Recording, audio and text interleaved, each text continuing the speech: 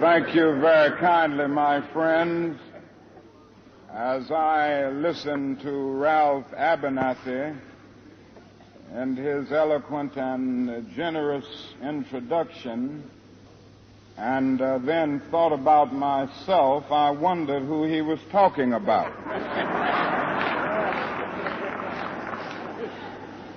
It's always good to have your closest friend and associate to say something good about you. And Ralph Abernathy is the best friend that I have in the world. Okay. As you know, that was the Reverend Dr. Martin Luther King Jr., Eddie Wright Jr. Welcome you to the Urban Forum Northwest today. We have a number of people we want to talk with today. And we're going to start with the new pastor from the Mount Zion Baptist Church in Seattle, Reverend Dr. Paris Lee Smith, who comes to us from Washington, D.C., but he's also from Detroit, Michigan, and there's a guy sitting next to me that's from Detroit, and I want them to say hello to each other. What up, though, my brother? How are you? What up, though, Brother Rose? How are you, man? It's just a blessing to be with you and to see you and to hear your voice today, man. It's just an honor to be in this space. Thank you. And Papa Rock, congratulations. You're doing an amazing job with your show, creating a level of awareness that's so sorely needed. And Pastor, I look forward to coming to the congregation and coming to support you as well. Looking forward to meeting you in person. Oh my God, what a blessing. It'll be like a family reunion all over together. If I just happen to throw up them Earl Flynn signs, Let's do it. Boss up. Wow. Thank you, Brother Ryan, for your kindness today. Oh, absolutely. So we know that you just got here, but I just wanted the listeners to hear a little bit about Reverend Dr. Paris Lee Smith. I know you've been preaching for 37 years. You're a theologian, you're a professor. And what I like about you is the fact that you're out in the hood with your sleeves rolled up, trying to make a positive change for all of God's children that are in need. And I'm really impressed with you taking on the role of a servant. Well, again, thank you, Brother Ryan, and my big brother Rose. Thank you guys for your kindness today. Again, I'm Paris Smith. I'm from the Black Bottom of Detroit, Paris. Paradise Alley, Brewster Projects. I'm just a regular guy that God decided to use later on in life to do something with his life. I've come through the streets of Detroit, born and raised in the D. I am from Hutzel Hospital, aka Women's Hospital, right? So I'm originally from the street and understand that. Grew up with parents who were drug dealers, and all of my friends in the city, and Jalen Rose can attest to that. When we grew up in the 60s, 70s, and 80s, we were just lucky enough just to make it out, let's know, do something with our lives. And again, I always say this, I'm super proud. It brings tears to my eyes of joy to see Brother Rose and Chris Webber and others who are from the D who have done fantastic in their life. And I'm just thankful that God has allowed me to have the grace to serve at the Mount Zion Baptist Church, a historical African-American social justice conscious church in the Pacific Northwest. And again, I am not Jesus, so I don't sit on the throne. I believe in getting on the street with the people, be face to face. I'm a pedestrian pastor, right? There's nobody can say that I'm arrogant or cocky when it comes down to my service for humanity, because I come from the bottom. When you come from the bottom up, you don't have a arrogance. You have a certain kind of confidence that you have survived so many things that you can actually offer hope to other people. And I think my job as pastor and priest and prophet of the community of the Central District is just that, for me to help people to understand I don't care how far down you are, there's always an opportunity for you to come up. And I have some solutions, I have some opportunities, I have some wisdom to be able to share with both men, women, married couples, LGBTQIA+. No matter, we are not accepting any excuses at Mount Zion. And again, I think upon the legacy that was built and laid there for me of Dr. McKinney and my mentors, Dr. Jeremiah Wright, my big cuz, Dr. J. Alfred Smith Sr., and all of the people who believe in what God has called me to do. This is the season for Mount Zion to actually shine in such a way that we begin to empower people and we begin to help people to revolutionize their lives. The pandemic taught us this one thing: God is still God regardless. And so here we have an opportunity as a Black church, Afrocentric church, African-centered church, but with an inclusive mentality that we accept everybody to really do something to impact and help change this society that we live in here in Seattle. And I just think that God did not call me all the way from Washington, D.C. for me to sit on my hands and for me to walk around bragging about I'm the pastor of Mount Zion Baptist Church. No, sir, not at all. God called me to be a servant, to be out here on the street, talking to people, showing up when I'm supposed to show up, doing what I need to do to help make a difference and bring impact and change to people's lives. Because I live downtown, right? I see our brothers and sisters bent over from crack and meth and anything else that they can snort, shoot, or inhale in their lives. I see that every day. I see that and live with that every day. And again, Brother Rose, you can attest to this. You know what it was like back in the D, in the Brewster Projects. You know what it's like back in the Smith home, the Jeffries Projects. You know what it's like when you went to Fudge's Barbershop. You know what it looked like when we was on Woodward and John R. and Brush and Myrtle, a.k.a. Cass Corridor. You know this. And so you know that I'm telling the truth. So I'm not trying to be some hero or everything. I'm just telling you the reality. We have seen this before. We both have grew up in it and grew out of it. And I think God has empowered me to be able to testify to people. There is another way if you make the choices. And again, I've never been arrested. I've never been high. I never had an overdose. I never snorted, never did anything, and lived in the house with a father who was a heroin addict, a mother and father who were drug dealers, and both of them were pimps. They had women that they prostituted, and none of that is my record. So I tell people, don't tell me about the environment that you came from. I'll tell you that you can make some different choices. Judge Greg Mathis made different choices. Michael Eric Dyson made different choices. Brother Jalen Rose made different choices. Chris Webber made different choices. I made different choices. And anybody else that's from Detroit that has made different choices, that is not our story. But we do know that reality was what we lived through. Yes, we grew up with all of that going on, with the Earl Flynn's, BKs, Pony Down, YBIs, GPs, and every other gang. We used to get along together. And then all of a sudden, we had drug wars. It tore up the city. But our city was such a great city that even in the midst of a neutral zone, we knew how to dance together. We knew how to party together. We could go to Belle Isle with a truce saying the east side not going to fight the west side. When the police were doing police brutality, when the AW band was downtown, I was there in the middle of it. Earl Flynn's and BKs came to a truce not to tear up the city because of police brutality. And our very own mayor, my very own mayor, decided to change the trajectory of what was going on in Detroit by talking to the gang leaders. Our very own police chief, Mayor Hart, right? These guys were trying to make a difference and help empower the city to do something else. And here, we are recipients of that grace, that knowledge. And I'm here in Seattle saying, okay, God, what do you want me to see? And how do you want me to help? And anything that I could do, Brother Ryan, to make a difference and make an impact in this community, that's exactly what I'm here to do. I believe in preaching a gospel that's going to liberate people. Don't oppress people. Don't marginalize people. I just preached that Jesus came into this world last Sunday to liberate us from the oppression because he was born under Roman oppression. So Jesus wasn't sitting high. He came down low, but he showed us that we can win because every Friday night is going to bring a Sunday morning resurrection of power.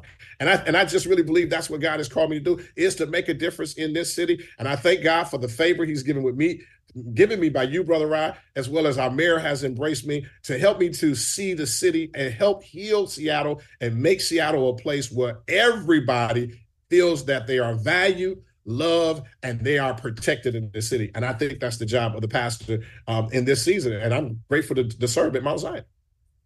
Can you share with our listening audience a little bit about your background, your preaching background, about your theologian, and also you were also a professor?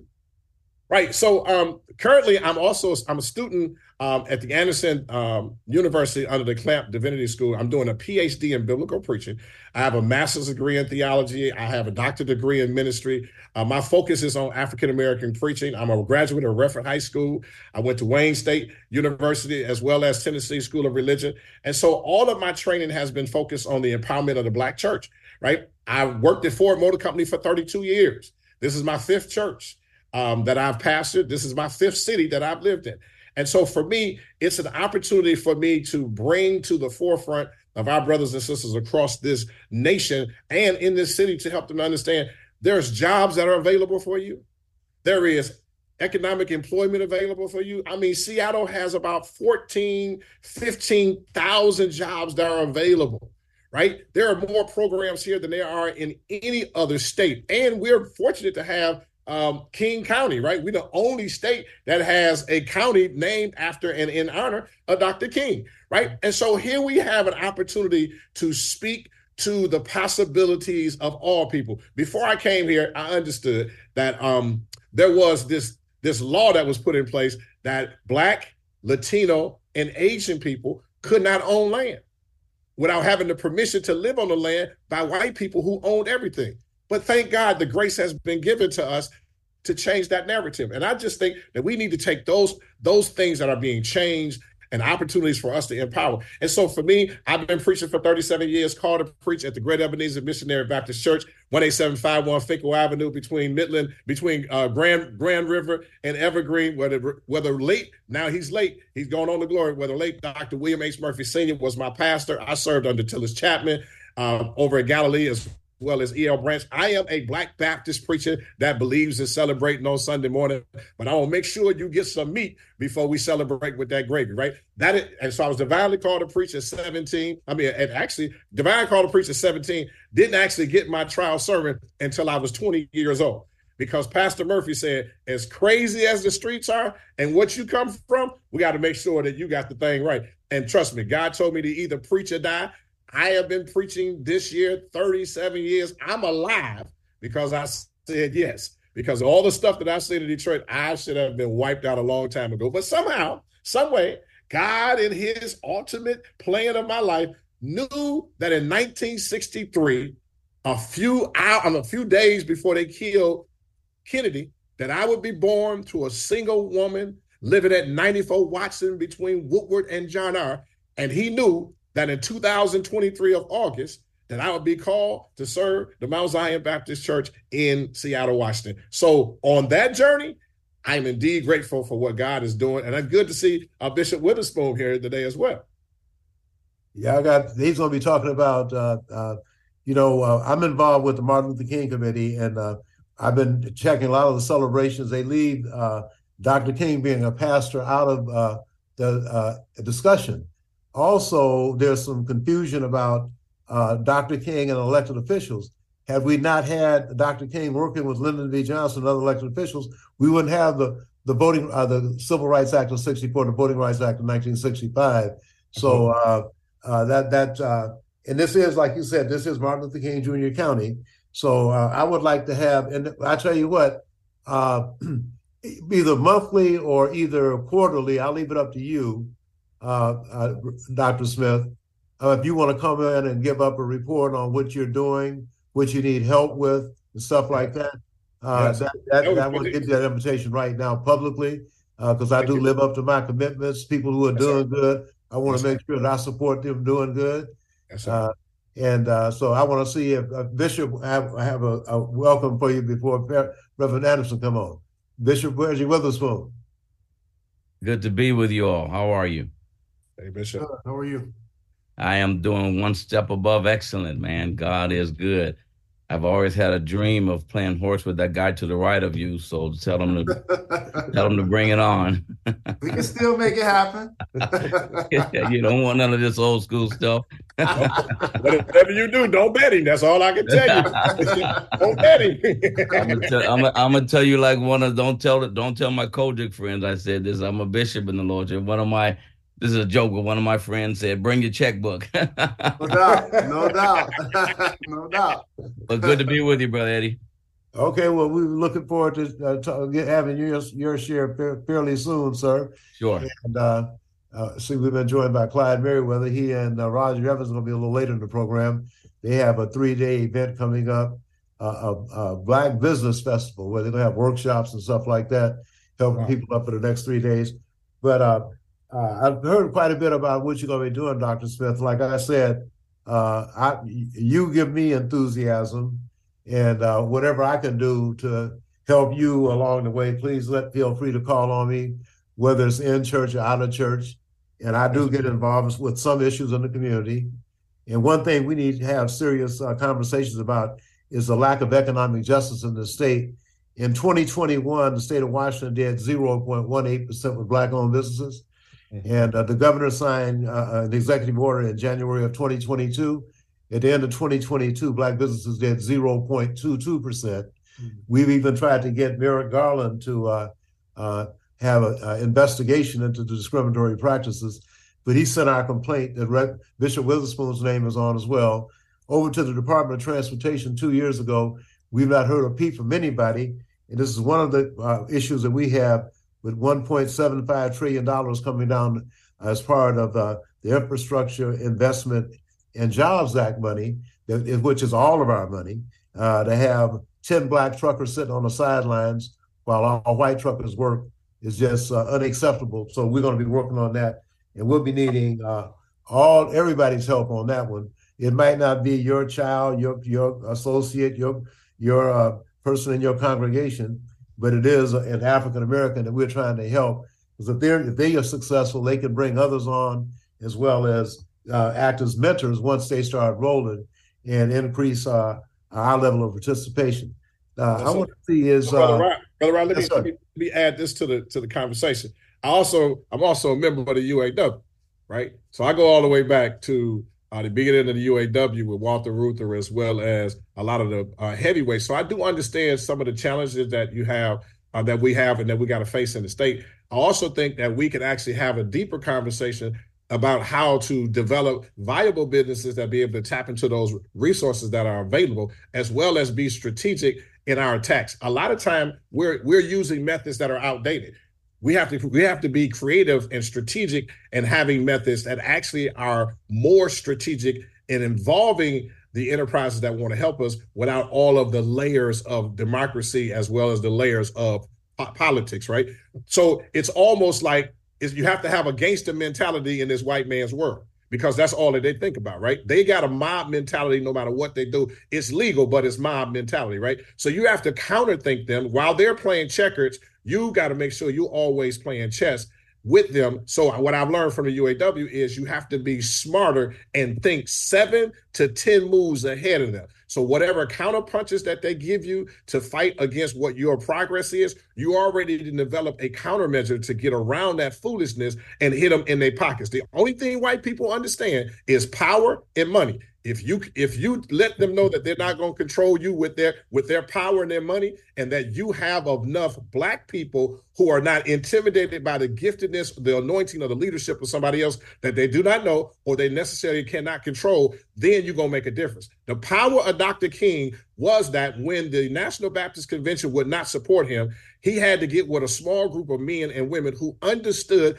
the political and the church must have a relationship that helps both entities and institutions be able to live in a civil order, as well as create an environment that's harmonious for everybody.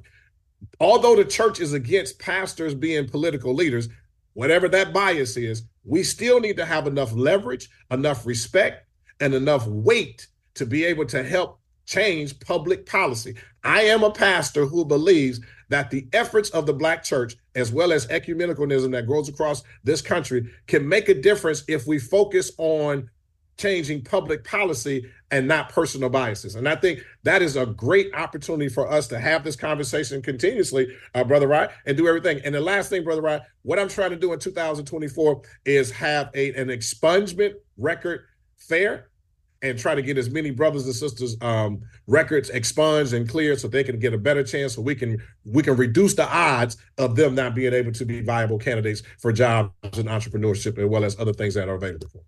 Well, Reverend Dr. Kerry Anderson from Seattle CME Church has joined.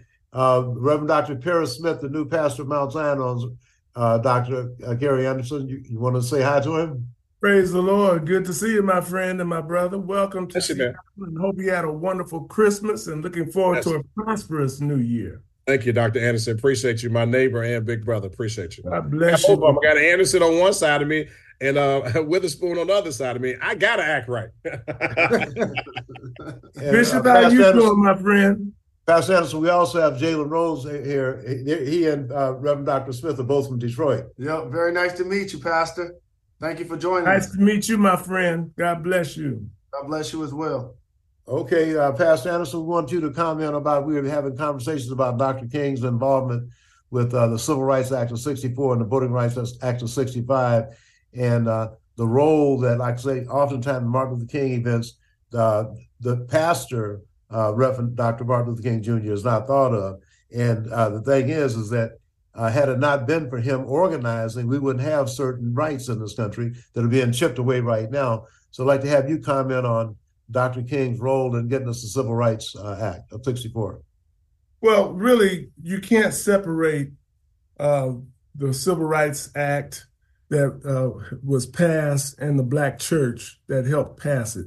Because Dr. King was not only a Baptist preacher, but he was a national figure, a global figure, if you will.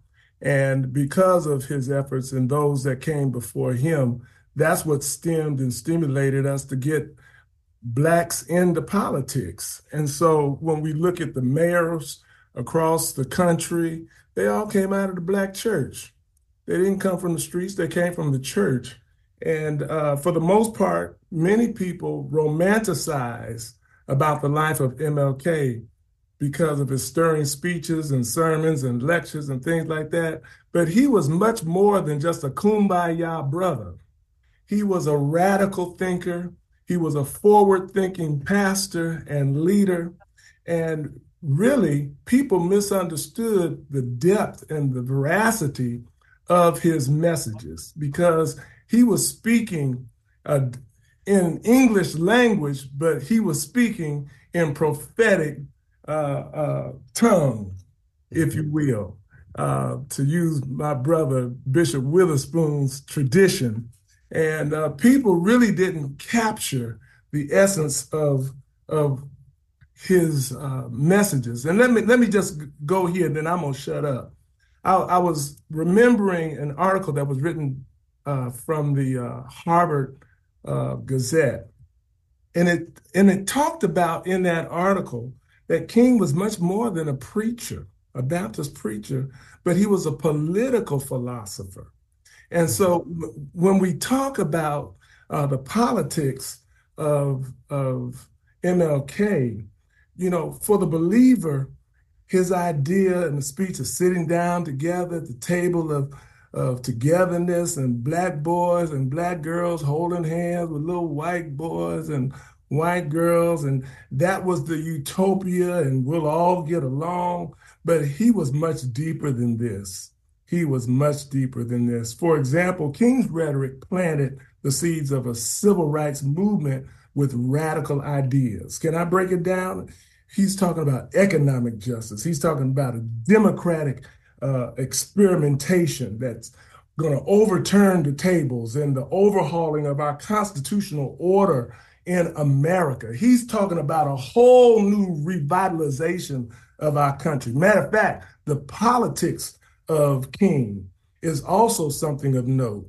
And Brother Rye, when we talk about the politics of King, what we're talking about, when King talks about Black America giving a blank or a bad check and check marked insufficient funds, he's asserting that those in power are corrupt. That's what he's saying. He's saying that those who are in power are sneaky, they're swindlers, can't fully be trusted, and they're scammers. And so therefore, they are the pharaohs that need to let God's people go so that these crooked places can be made straight, the inequities can come back to an equitable position and balance of neutrality and equilibrium. So how is this done? This is done by speaking truth to power. You know, King was very strategic on where he got arrested. He wanted to get arrested in places that would give him the most publicity, that would get the most volume. And so he just didn't get arrested by happenstance. It was very, very strategic to bring volume to the movement. And so that's how you speak truth to power. And we have to be like John. And this is a gospel narrative here, illustration, lending our voice to cry out in the wilderness until somebody hears us. And this is what King did. And his legacy continues. And we need more Black politicians. We need more Blacks involved in the school systems as well as City Hall. And this is how systemic change is going to actually happen. I yield back my time to my esteemed brothers who have already been on the line, and I'm coming in, Johnny come late. So please forgive me. No, you always right on time, Reverend Dr. Kerry Anderson. But we do need to take a quick break. We'll take about 90 seconds. We're going to come back and talk to Bishop Reggie Witherspoon about the voting right, Dr. King's role in the Voting Rights Act of 1965. And then we'll have time to talk for everybody else to chat.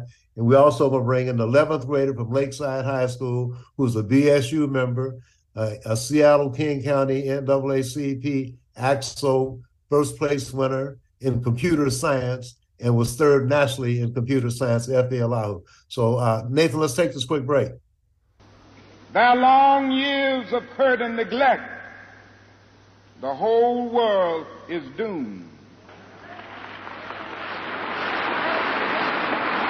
Now, I'm just happy that God has allowed me to live in this period to see what is unfolding.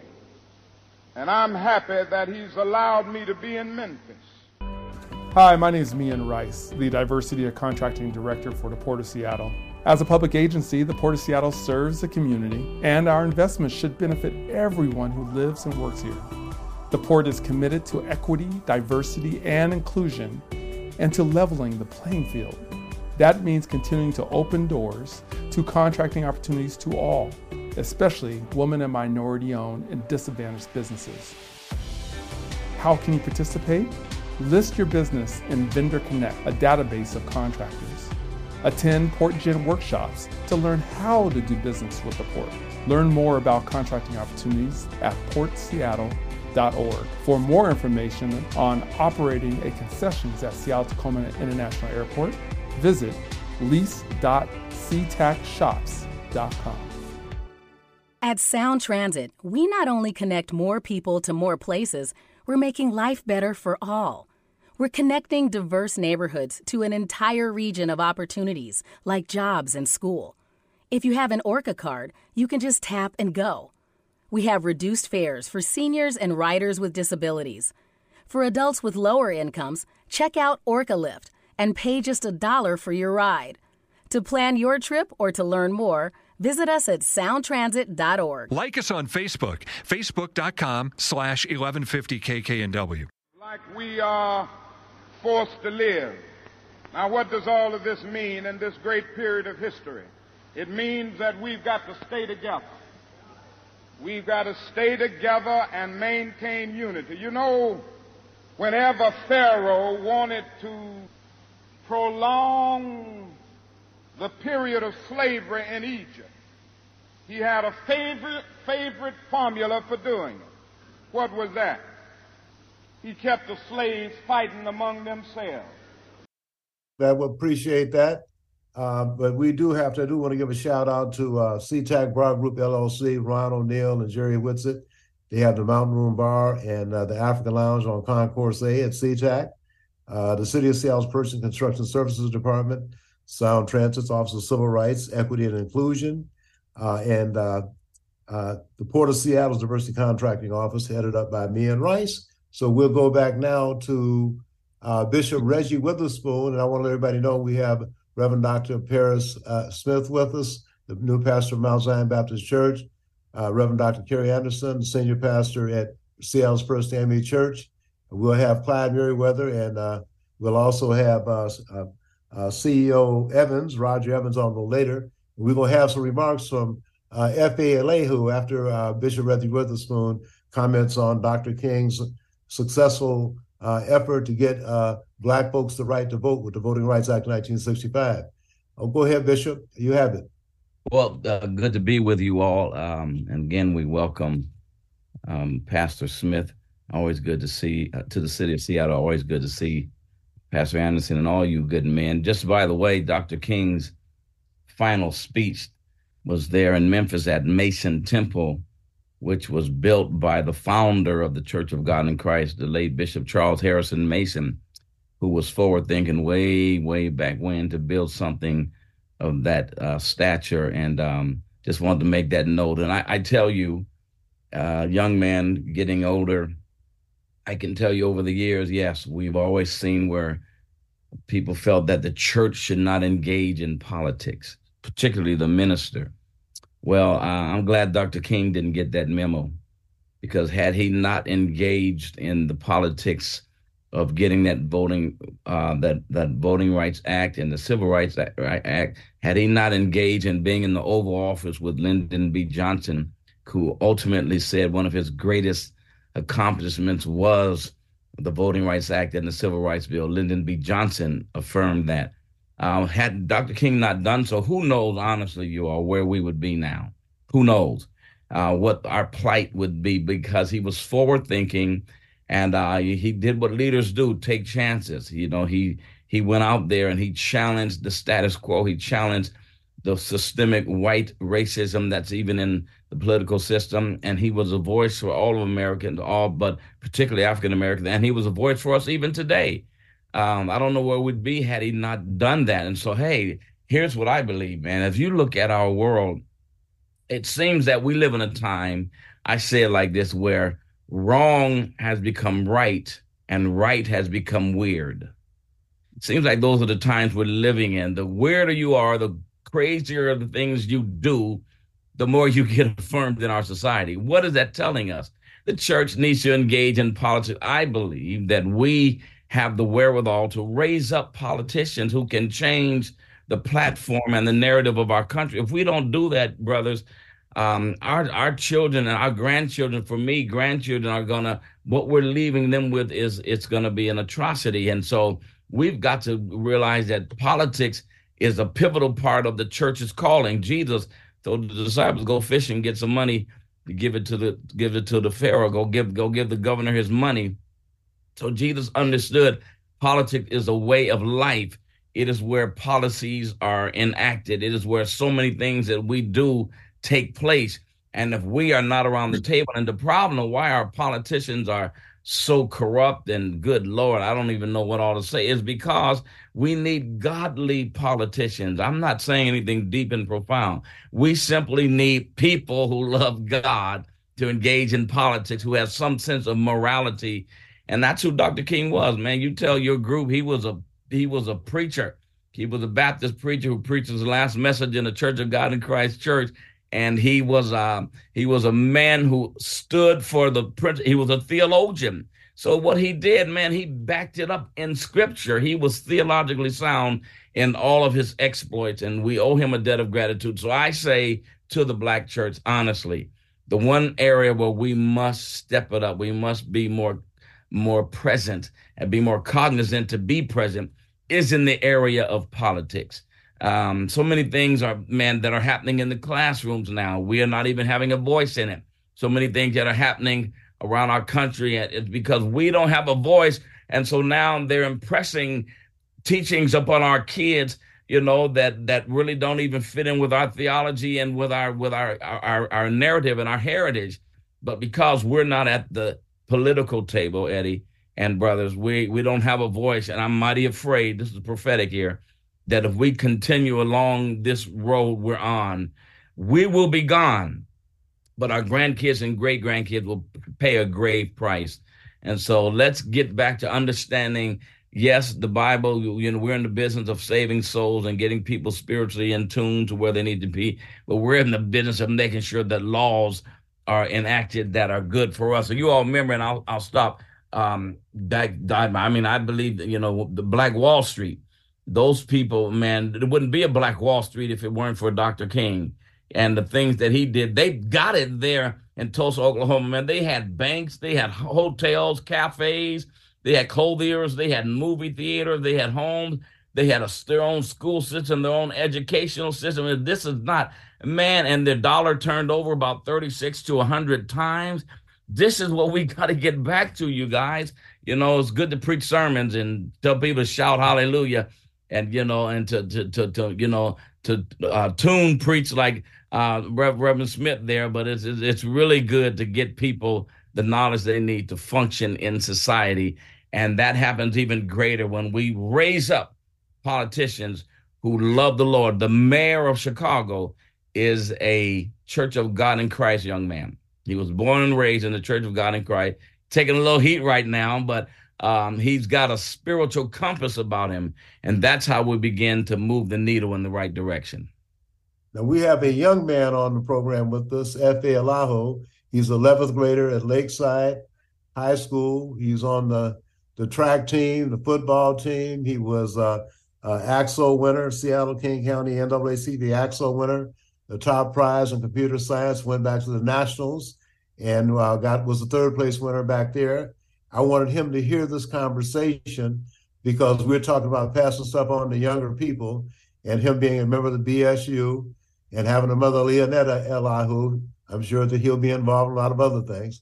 So, F.A., we'd like to have you give your impression of what you heard and what you think your commitment should be to spread to your friends about getting involved and getting engaged. But I do have to talk to you about getting you on Facebook, though, because young folks need to communicate, and you don't have to get on the other side of it, but you need to have that communications tool. But I'll leave that up to her. I don't want her to beat me up. So go ahead and give us your impressions of what you heard, sir. Yeah, thank you, Papa Rai. Yeah, I really think that one thing I heard was MLK being Dr. Martin Luther King Jr. being a really fearless change maker. I think that's something that is something I've heard before, and something I think is really important, because I think when you could see someone who has a goal like Martin Luther King did and how hard he fought to reach that goal, I think that's great for people to see as an example that if you have a goal or something that change you want to happen, that you can go and reach that change. So I think for sure that's an example of something that I can spread to my peers and my classmates, because often it's not always talked about. I was just reflecting on, like, in elementary school, learning about Dr. Martin Luther King. The main thing we learned about was his speech, and how he was kind of the guy who publicized these thoughts and the ideas about equality that in America that needed to be publicized. But I think him actually going out and making change, being fearless and doing all these actions that he did is another thing that's really important to spread that I don't think has been talked about as much. So if you wanted these pastors and Jalen Rose to communicate with young people, what do you think is the best way to approach particularly young African Americans? What is the best way to get the message to them about getting engaged in the political movement, the civil rights movement? Because, back in the day, during the struggle with Dr. King, the grown folks didn't go to jail because they'd lose their job. But the college students, high school students, Will Connor put the middle school and grade school students in the fairgrounds because they ran out of room in the jail. So what do you think they need? What message would they have to appeal to folks your age to get involved in the movement? Yeah, that's a good question. I think that kind of examples of how the movement can be applied to our lives, because there's obviously a variety of things that are going on in our lives versus you all's lives in different generations. But I think examples of ways that the movement can be applied, it might not be the same as how you might go about spreading the movement, but I think for us, there's a lot of different ways. So some examples could be like spreading it on social media. A lot of young people are on social media. I think another thing that came to mind was coming to schools and talking. We've had a few speakers come to my school that I feel like have been really impactful, talking about different things, but I think the movement can be applied to that too. Okay, hey, thank you very much. And I'm going to have you back on because I want you to come back on with a good report. But don't leave yet, F.A. And this is Jalen Rose. I admire each of you gentlemen. Thank you guys for taking the time to be here today. Thank you, Papa Rai, for your commitment. And as somebody that spent time around F.A., I'm going to acknowledge for you a couple of ways that you are actually embodying a lot of the things that Dr. King talked about. Number one, you're very disciplined. You're disciplined in school. You're disciplined with sports. You're creative. I've been over your place. I've seen what you're doing with your shoes and how you've turned that into a business. You're an entrepreneur. And a lot of what is being discussed today, and I heard a lot about politics and I heard about school, it was almost like I feel like I serve as a bridge here in a lot of ways, because I'm the founder of a charter high school, an open enrollment, tuition-free public charter high school in my hometown of Detroit, right off 8 Mile and Hubble. We've been in existence for 13 years. I've had 9 graduating classes. I serve 400 plus high school scholars and also our graduates, which we call secondary education, around 800 of them. Because when I started the school, I felt like a couple of things were happening in the United States. When you become a teenager, you're not considered cute and cuddly anymore as a Black person. And usually when people want to come help or support or try to influence our kind, they do it with smaller kids. Why? Because they still have parental influence and they still see them as non-threatening and having innocence. Versus a 15-year-old that's been exposed to the ills of society, of what it means to be Black, sex, drugs, violence, gangs, social media, and having to navigate in all of those spaces. And that's why I chose the route to try to give back to my community to start a school, because I felt like even if people didn't want me to do it, when I said education, it was my way to give back, they wouldn't try to block it. That's really why I went that route. And also, a 9 through 16 model just does not exist in the United States. And I say it so often, and I assume that's what people mean, understands what it means.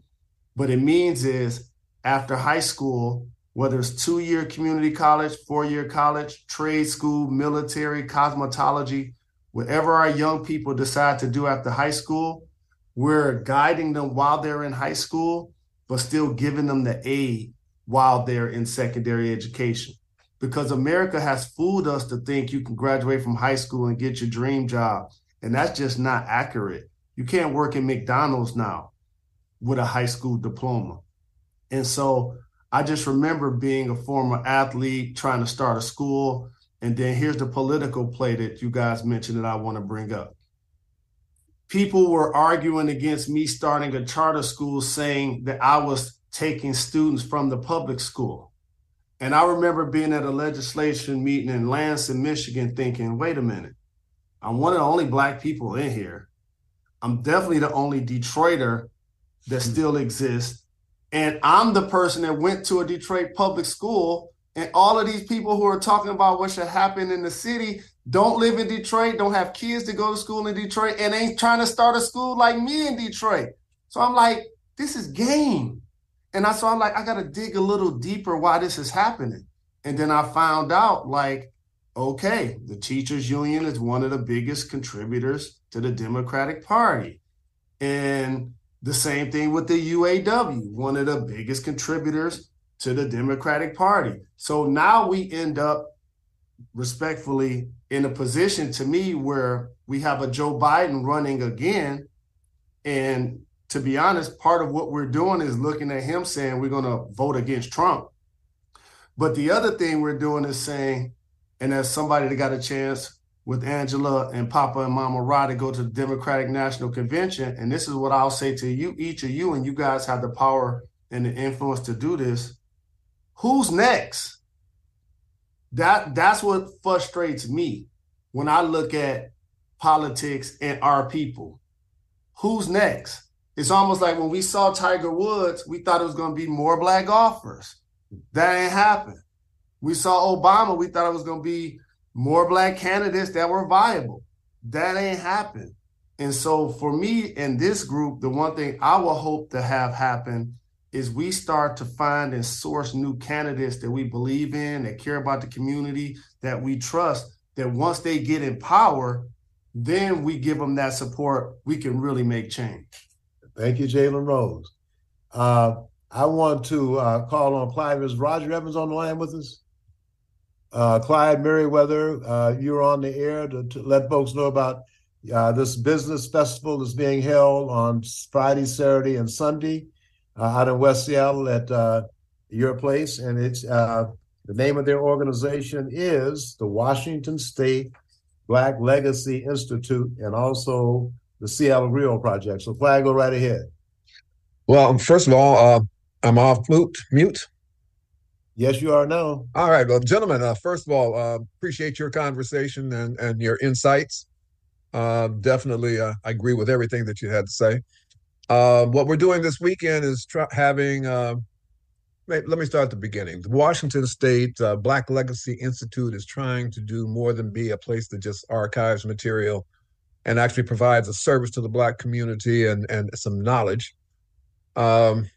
So what we do is we have a number of workshops that we're doing, as well as a business bazaar, covering everything from how you address international business planning, how to buy your first house, money management skills, much more than that. But for me, I'm primarily involved in the Seattle Grill Project, which is basically tasked to reconstruct the central area of Seattle for the community that it was between 1945 to about 1995, when we were actually an institution and vibrant, and when our kids themselves were able to walk out the door and see Black professionals that look like them. Now they're spread all over the South End, and they're like 6 families here, 6 families there. They're seeing the same news and the same information that all the white kids are seeing. And so it's not like I'm seeing my lawyer, my doctor, my pharmacist, or even my preacher necessarily, now that I'm in that another neighborhood.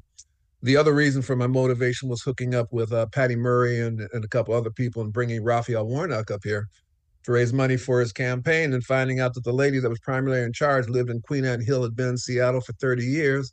And all she knew about Seattle was Queen Anne Hill going around to Bellevue. And she's servicing our neighborhood. So doing deeper dive into that, finding out that most of the white folks that are moving into the CD don't even know they displaced anything. They're just moving to the next piece of property. It was the next best deal. It's the next thing downtown. And so what happened to our people, of course, is you bought the house in the 1940s for $43,000. They offered you $500,000 for your property. You thought you made money. And as soon as you walked out the door, it was worth $150 million, So we didn't understand our own knowledge, our own property, our own access, our own leverage. And so trying to get back into that, creating the Africa town is a nice idea, but the neighborhood doesn't exist. And to a great extent, as I dig deeper into it, we moved into the central area, basically compliments of the Jewish neighborhood letting us in. So that's our route. But at the same time, if you really track that, they moved us into the houses. They didn't move us into the businesses. And to have a real community, you have to have the power to maintain your own community, not just be a service provider. So basically, for 70 years, as far as I'm concerned, Black folks were a placeholder. And now that they need the property, we've been kicked out. And it's not something that's unique to Seattle. It's pretty much a national thing right now. So we can talk about the Black Wall Street. I don't even know we could move to create ourselves a Black Wall Street in this country at this time. But back to the issue, 3 days worth of information. We put it out there to the public. I've got already 200 people that signed up for the workshops. And so if you have an opportunity, gentlemen, stop by, at least take a look at what we're doing out here. And the address is 2656 42nd Avenue in West Seattle. It's not hard to find. Just go across the bridge and go to Admiral Way, go to 42nd and take a left. And that's where we are, on the end of the block. So that's what we're doing. I'm excited about it. The real thinkers behind this have been Roger Evans and Charlie James in the background. I'm a facilitator as much as I can be. It's just a good idea, and it's a chance for you young folks to come on out here and learn something about how to survive in this country and how to get ahead. So that's the basic. Thank you very much, Clyde. Can you mention some of the workshops and the fact that folks have to sign up through Eventbrite? Yeah. Okay. Yeah, you do have to sign up for the workshops. I'll pull up this information again over here on my page. So on Friday, there's a workshop on dressing, on international business planning, on knowledge is power, and it begins with early childhood education, scaling your business in a social network. On Saturday, there's David Stubblefield dealing with money mindset, money moves, and money mastery, international business planning, fundraising for community ventures and scaling up your businesses, first-time home buyers, grant writing, and on Saturday, how the community can show up in the Black community in terms of maternity health crisis. First-time home buyers, once again, food is first, and fundraising for community ventures. So that's what's on the agenda for the speaking, and the main floor is just going to have a number of businesses doing a general bazaar. Thank you very much, Clyde Merriweather. Nathan, do I have another break to take for 90 seconds? Well, good. Roger. Yes. Roger, well, I got to put Roger on. Roger, you got about 2 minutes before we take this break. Go ahead. The Washington State Black Legacy Institute, which is in West Seattle now, we migrated from the original Griot project infrastructure and moved from Columbia City up to West Seattle. We are spearheading the pioneers. We're making an exhibit to honor and respect the pioneers and hopefully follow in some of their footsteps. Believe it or not, we have found evidence that even though we didn't see it in the same light, there was a Wall Street in our communities, and it was scattered from all over the state. We have stuff in Bremerton, stuff in Grandview, stuff in Vancouver, stuff in Seattle, stuff in Tacoma. A lot of great people, a lot of great names that were basically even hidden from in the early 1920s and 30s. You're going to be able to experience it here at the Washington State Black Legacy Institute. Charlie and I are immersing ourselves in putting curricula together to help develop for some of the young folks. So not only they will be able to learn about these pioneers, but maybe even to create strategies so that they can make money too. Thank you, Roger. I got to get this break in, so I don't want to lose no money. Well, we take this quick break and come right back, Nathan. What will happen to me? The question is, if I do not stop to help the sanitation workers, what will happen to them? That's the question.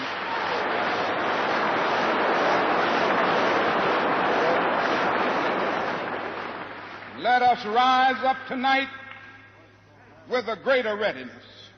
At Sound Transit, we not only give people more reliable ways to get around, we're connecting diverse neighborhoods to an entire system of opportunities, like jobs, school, friends and family, and to the airport. Our commitment to economic development provides opportunities for women and people of color to compete fairly for Sound Transit contracts. All of this helps our regional workforce grow and thrive. Go to soundtransit.org and search DBE to learn more. Hi, my name is Mian Rice, the Diversity and Contracting Director for the Port of Seattle. As a public agency, the Port of Seattle serves the community, and our investments should benefit everyone who lives and works here. The Port is committed to equity, diversity, and inclusion, and to leveling the playing field. That means continuing to open doors to contracting opportunities to all, especially women and minority-owned and disadvantaged businesses. How can you participate? List your business in Vendor Connect, a database of contractors. Attend PortGen workshops to learn how to do business with the Port. Learn more about contracting opportunities at portseattle.org. For more information on operating a concessions at Seattle-Tacoma International Airport, visit lease.ctacshops.com. Make us part of your daily routine. Alternative Talk 1150. The blade was on the edge of my aorta, the main artery. And once that's punctured, you're drowned in your own blood. That's the end of you. So anyway, I want to thank you guys all for taking time out today. I'm glad that F.A. sounded like he had a lecture today. So he grasped quite a bit of what they heard from the elders. I want to thank my co-host for today's program, Jalen Rose, Reverend Dr. Paris Smith. Miles Lanham will come up there and hear you preach, brother. I will be there and look forward to struggling with you in the streets. Reverend Dr. Kerry Anderson and Bishop Reggie Witherspoon. We do have a history of struggling together. And I'm glad y'all prayed for my wife. She came through the surgery okay. Yes, and that's been a blessing. And Mr. F.A., you keep on. You're a natural leader. And you got to get on that at communications network. You have to have social media so you can organize your group. I also want to thank Roger Evans and Brother Clyde Merriweather for their time. And I also want to thank the City of Seattle's Purchasing and Construction Services Department, Sound Transit's Office of Civil Rights, Equity and Inclusion, the Port of Seattle's Diversity Contracting Office, CTAC Bar Group, with the African Lounge and Mountain Room Bar out of Concourse A, and that's owned by Jerry Whitsitt and Ron O'Neill. And I want to wish all of you a happy new year and hope to see you soon. And the event will be at Garfield January 15th. That's the holiday. Workshops, opportunity fair, rally, and march with new fervor, because we got to stand up because things are ready to change in this country for the worse if a certain person is reelected. It looked like if 5 people running, his 35% will prevail. So thank you very much, Nathan, for your time today. We appreciate you. That I'm so happy that you didn't sneeze. And I want to say tonight,